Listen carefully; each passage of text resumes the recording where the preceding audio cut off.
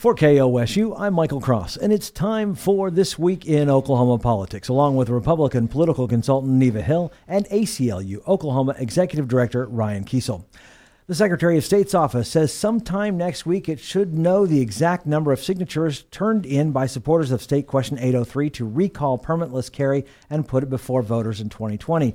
The Secretary of State originally said the count would wait until after a Supreme Court challenge. Ryan, why do you think there was a change to go ahead with the signature count? Well, I think that it makes a lot of sense. Courts just in general, whether it's the Supreme Court of the state or the Supreme Court at the federal level, they generally don't like to weigh in on something unless they absolutely have to. They're very reluctant about any sort of pronouncements that could create precedent, that could create new law.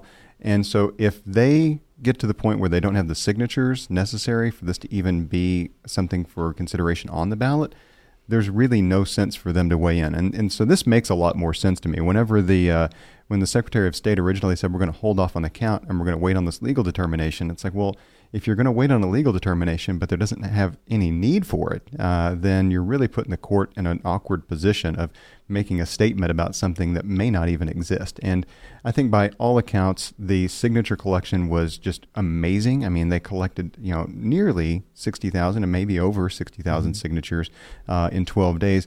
Odds are they fell a little bit short. I think that it demonstrates an enormous amount of intensity around this issue of permitless carry. I wouldn't be surprised if we don't see this as a standalone ballot question moving forward into November of 2020. Neva. I think that's right. I think the expectation is if indeed it does fall short, and that still remains to be seen. I mean, they could eke by and just barely have enough signatures, but actually have enough to get it on the ballot. So I think there seems to be, at least out there in general, a consensus that this is not an issue that's going to go away, and that there is a great intent on the part of these folks to try to get it on the ballot in 2020. And just go ahead, well, Michael. I was going to say, it probably makes it easier if they do it again, because right now the ballot question would be, should this go forward? You're voting for the bill?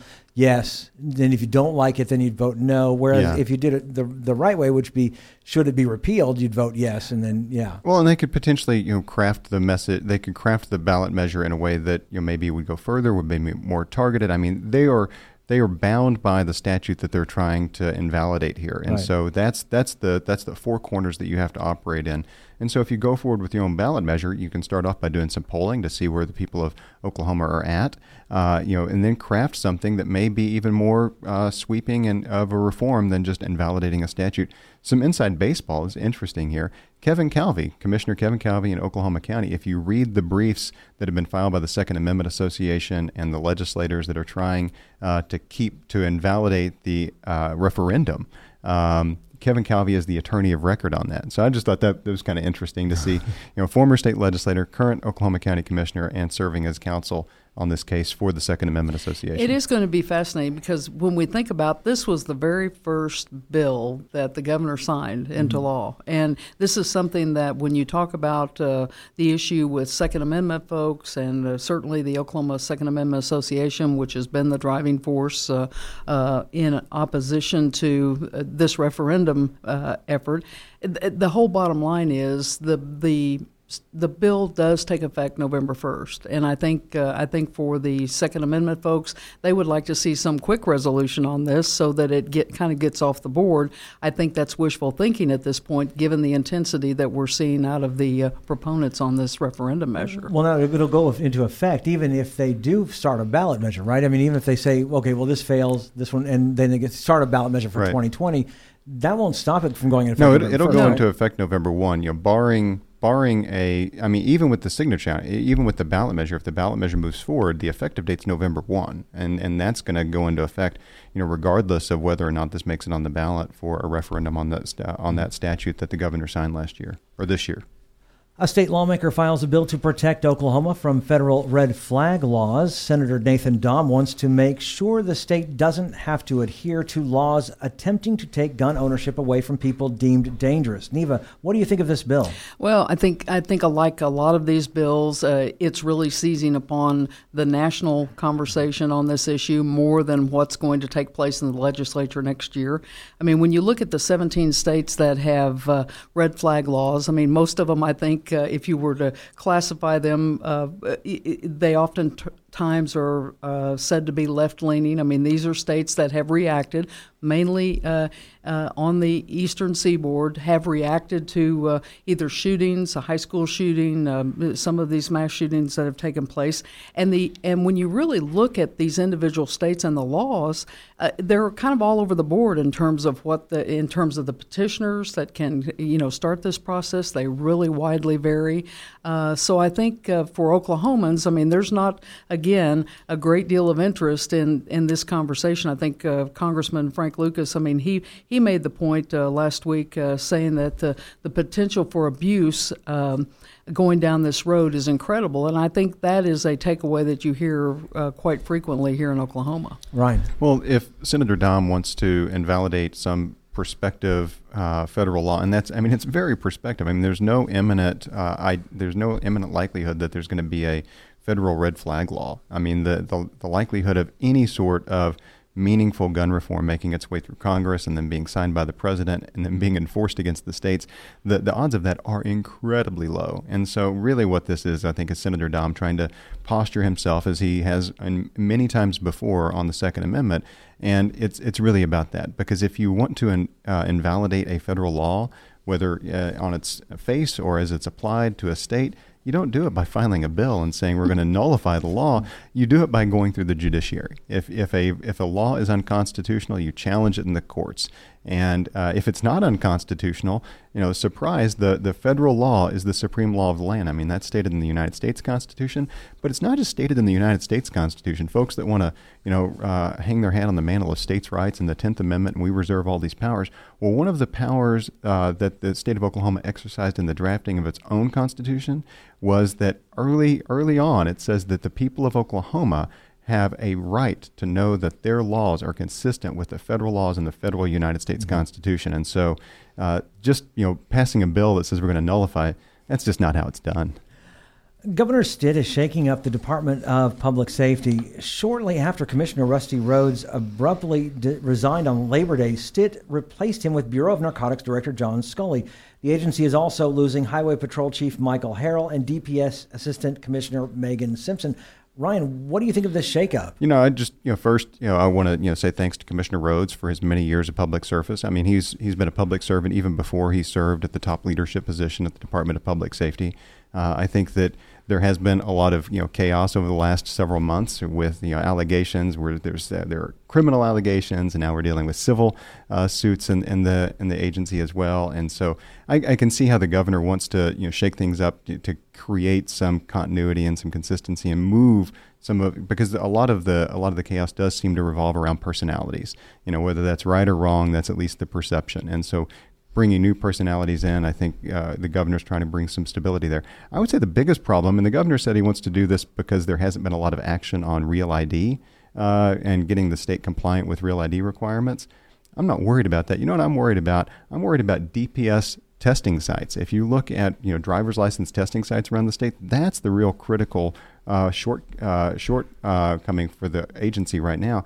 Hours-long waits. I mean, I've got to go in and get an eye test for a motorcycle endorsement, and I'm going in. I've got to go show up at the south side of Oklahoma City at 6:30 and get in line and wait 3 hours. And if you want to schedule an appointment, it's a month out. And if you look at rural sites, it's even worse. And so there are a lot of problems in DPS, and hopefully new leadership will be charged to do that, not just worry about Real ID. Neva, John Scully, certainly no stranger to public safety as well. Absolutely. I mean, here's someone who was with the State Narcotics Bureau for 3 years, but prior to that, he had been a career officer with the Oklahoma City Police Department. His last 8 years there, he was a deputy chief. So he's someone who has demonstrated strong management skills, and I think that is one of the things that the governor clearly indicated he was looking for, someone who could go in and kind of change the culture and clean up what needed to be done organizationally. And some of the things that Ryan's just mentioned have been concerns across the board with a lot of folks. So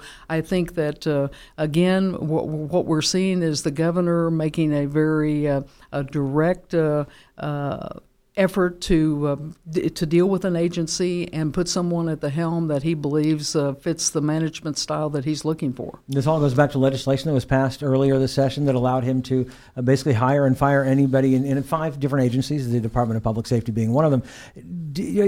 Are we done, do you think, or we've still got mental health? We've still got what do you think? Health department. Yeah. Do you think there's going to be some more? I think it's difficult to tell. I mean, the governor seems to be really thinking about these decisions, but the thought process that isn't really, there's not a lot of transparency to it. He doesn't have a blog or something where he's like up at night journaling about, these are my considerations. And so, this I think was probably something that's been the talk in the governor's office for quite some time. But then whenever you see these early retirements from Commissioner Rhodes and other folks within the department, it happens really fast. And so as the public, we're kind of left to digest and, we kind of speculate as to what really was happening there and what's the real problem within the agency that the governor's trying to solve. And if you remember, even back in February, Attorney General Hunter made the point that there needed to be policy changes within DPS. I mean, when he was talking about the promotions process and trying to make sure that there was no appearance of impropriety. I mean, so there have been a lot of issues swirling around, and now we have a new man at the helm. He'll go through Senate confirmation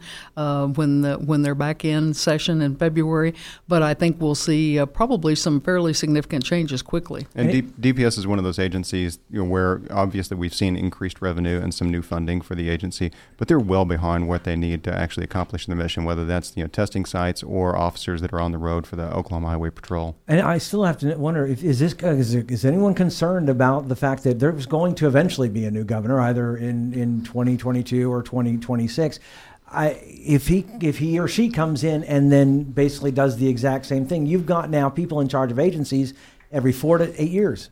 I mean, that's kind of what we work with at the federal system. That's why state employees provide an enormous amount of continuity and intellectual knowledge to how these agencies work. We don't appreciate our state employees nearly as much, and I think that if we start to see higher turnover in these leadership positions, those folks that aren't political appointees, that haven't risen through the ranks by appointment by the governor or the Senate, and then confirmed by the Senate. Those career employees that are going to really make sure that those agencies are accomplishing their missions. And I would agree. I mean, much like the president, and you have the changing of an administration at the national level, at the state level, we are seeing kind of a different mindset being created. And I think even when a governor then runs for re-election, if they choose to, I mean, they have 4 years of history of what's gone on with the folks that they've put in place in these major agencies. Heads, and so I think that there will be a lot more scrutiny, and there will be a lot more pressure, I think, on these folks to be able to deliver, or they probably won't be around for a long time. The Federal Election Commission is flagging a bank loan taken out by Tulsa Congressman Kevin Hern. This stems from a $650,000 loan from a bank Hern helped create and govern. The loan was supposed to be paid back in June, but was restructured after he had only repaid $30,000 toward the principal. Neva, what do you think of this investigation? Well, I think it's the paperwork process with the FEC. I mean, if you run for federal office, if you are in federal office and you have a campaign committee, you have very explicit rules that you must follow. And so this loan had to meet certain criteria when it was taken out. And then from a paperwork standpoint, on the last filing, even though that loan was restructured at the end of June, it should have been reflected on the paperwork that they received in Washington in July at the FEC. That didn't happen, so it triggered these this investigation, so to speak. But really, it's for clarification and to make sure that what has been done meets the standard, and that there's the proper follow through on the paperwork side. Right. Well, I think that it also shows that there's kind of a real reliance on personal finances for Representative Hern's fundraising and for the way he runs his campaigns. I mean, he outspent opponents in that Republican primary back in 2018 by almost a 2-to-1 margin, if not greater. He outspent his Republican or his Democratic opponent in the general election by like, $2 million to $400,000. But he's bringing in a lot of this money on his own. He's made personal investments in the campaign, and now he's got this loan. Most of us couldn't walk in and get a loan of that size without any sort of collateral at that interest rate. I'm not saying that there's anything untoward or illegal about it, but it does kind of demonstrate that the ability to have access. I mean, if you're part of a bank and you're part of the leadership and you can walk in and get a loan like this without that kind of collateral, that's not the experience of most folks in the 1st District. So I don't think it's a good look for the congressman, and it is interesting moving into the 2020 election cycle. If he wants to hang on to that congressional seat, it may not be a Democrat that unseats him, but if Republicans are out there, Senator Nathan Dahm, he's obviously positioning himself politically with the Second Amendment conversation that he's having right now with voters. If Senator Dahm, who challenged him in that primary before, were to come at him again, I don't think that Congressman Hern is in a position financially to really say that he's going to scare off primary opponents. Neva, he does run a re-election campaign next year, although it might not be illegal according to the FEC or anything else. Is he concerned, or should he be concerned about any kind of feeling of impropriety there? I don't think the voters don't pay a lot of attention to how much money is being raised and how much money is being spent. That's kind of the inside baseball, the backside that the political types, pay attention to. He has only about $100,000 in his campaign account right now, and yet he's got over $1 million in outstanding loans, all of that to him, or at least the biggest percentage. He put $800,000 into the campaign in just personal money, in addition to the bank loan that he took out. So, does he have the capacity to continue to do that in a reelection? Will he have a serious challenge in a reelection campaign? That all remains to be seen. But the FEC stuff goes on in every campaign, at the presidential level, all the way down to the House and Senate races. So this is not something that's highly unusual, but it is serious, and the FEC really has high expectations that these folks take care of business and do the paperwork exactly pro forma of what they're supposed to. Yeah, and I think that, as Neva said, the bigger issue here is that ratio of debt in the campaign to cash on hand for an incumbent member of Congress. If you look at Congresswoman Kendra Horn, her fundraising is through the roof. And if you look at, debt, it's virtually non-existent. And, now, given Congresswoman Horn is going to be one of the most she's going to be the subject of one of the most targeted campaigns to knock out an incumbent anywhere in the country. The 5th District in Oklahoma is going to be a highly intense competitive race moving into 2026. Whereas Hern's might not be that. Where Hern's might not be, but if I'm a political consultant and somebody comes to me and they say, "Well, do you want to run against an incumbent?" Normally, you say not. But if you are a Republican and you want to challenge Congressman Hern right now, you look at that debt to cash on hand ratio and you say, "Here's a person who has some liabilities that most incumbents do not." But if you're a Republican looking at challenging a sitting member of Congress, you better have a pretty deep pocket yourself, or a lot of friends, because the reality is when they get into a campaign and they really have to get into the full throttle campaign mode, they're going to be able to raise that money not only in state but back in Washington, D.C. from the folks that want to see them return. The governor's mansion is currently empty, awaiting extensive repairs. The more than 90-year-old 14,000 square foot home apparently needs a lot of work, and lawmakers allocated about $2 million for repairs. Apparently, work needs to be done on windows, roofing, plumbing, and even removing mold. Ryan, did you know the house had gotten this bad? Well, I think that, I don't know that we'd all known that it had gotten this bad, but maybe it's a metaphor for the state. We've got a lot of deferred maintenance. We've got a lot of deferred maintenance. And, I think that there are questions now that the governor's office is taking seriously about whether the governor's mansion itself should remain a residence. Because if it's remaining a residence, that creates additional upkeep and maintenance and repair cost that maybe just restoring it to the point that it becomes almost a museum or an attraction or something used for special events, and then the first family is housed somewhere else.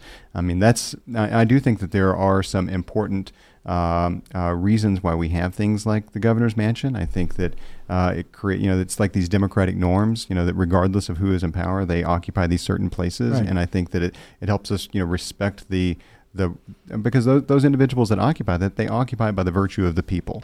And sort of to put them there and to remove them from their normal houses, but to put them there, I think is a democratic norm that there's some arguable importance to.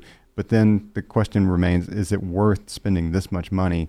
And if we're spending it now, what are we going to be spending in 10, 15, 20 years? Neva. Well, I mean, this is not a new conversation. I mean, Mary Fallin, back in 2015, there was conversation about her moving out of the mansion for 6 months and making some of these very needed renovations and changes. At that point, it was a financial consideration. Now we're, back to the drawing board. The First Family is not going to stay in the governor's mansion this year, and I think we will see many of these things addressed. The question will be the price tag. I mean, the legislature, I believe, has appropriated $2 million.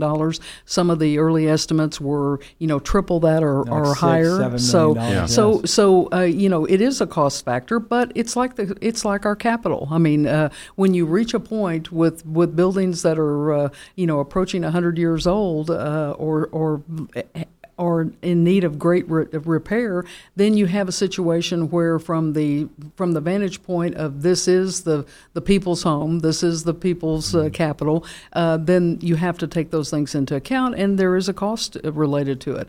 Now, the conversation which seems to be brewing of whether or not to build another governor's residence or mansion, perhaps even on the grounds there behind the original building, which was built in 1928, and do that with non-appropriated dollars, do it with private funds. I think that's a conversation that we may see some serious action on in the near future. So I think that the bottom line is we have a situation where at least we're now seeing something happen that's long overdue, and hopefully they will be able to do it in a fashion that is quick, so that the people do have an opportunity. This is a place where people can come, at least see the first floor, see the history of this of the governor's mansion, and I think it's something that we should take care of, and it's long overdue. And there's security that you have to think about as well, because right now they're staying in a home run by the National Guard. So you can't just have him buy a house in Nichols Hills. There's got to be some kind of security issues you've got to deal with. Yeah, and I like the idea that it's proximate to the Capitol. that it's walking distance. I don't know. I mean, I don't know if Governor Stitt ever walks. He may. I mean, I don't know. I mean, he wrote a tract to the Capitol once. I mean, he may walk. But I like the proximity to the Capitol. Sure. I think that it's just this.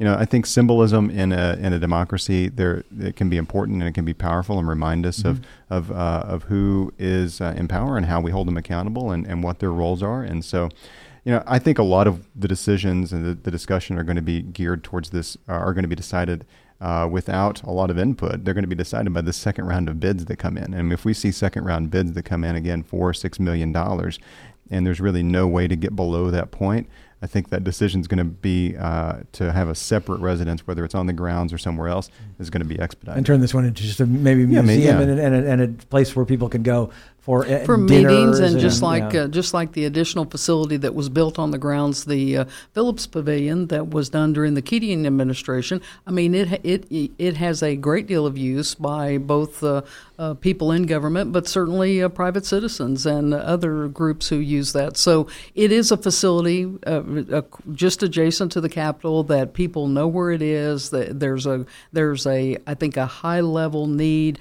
to be able to have this as a facility that is that's functioning, and that we have all of these issues that have already been outlined addressed, because they are long overdue. Ryan and Neva's comments do not necessarily reflect the views of the ACLU, KOSU, its staff, or management.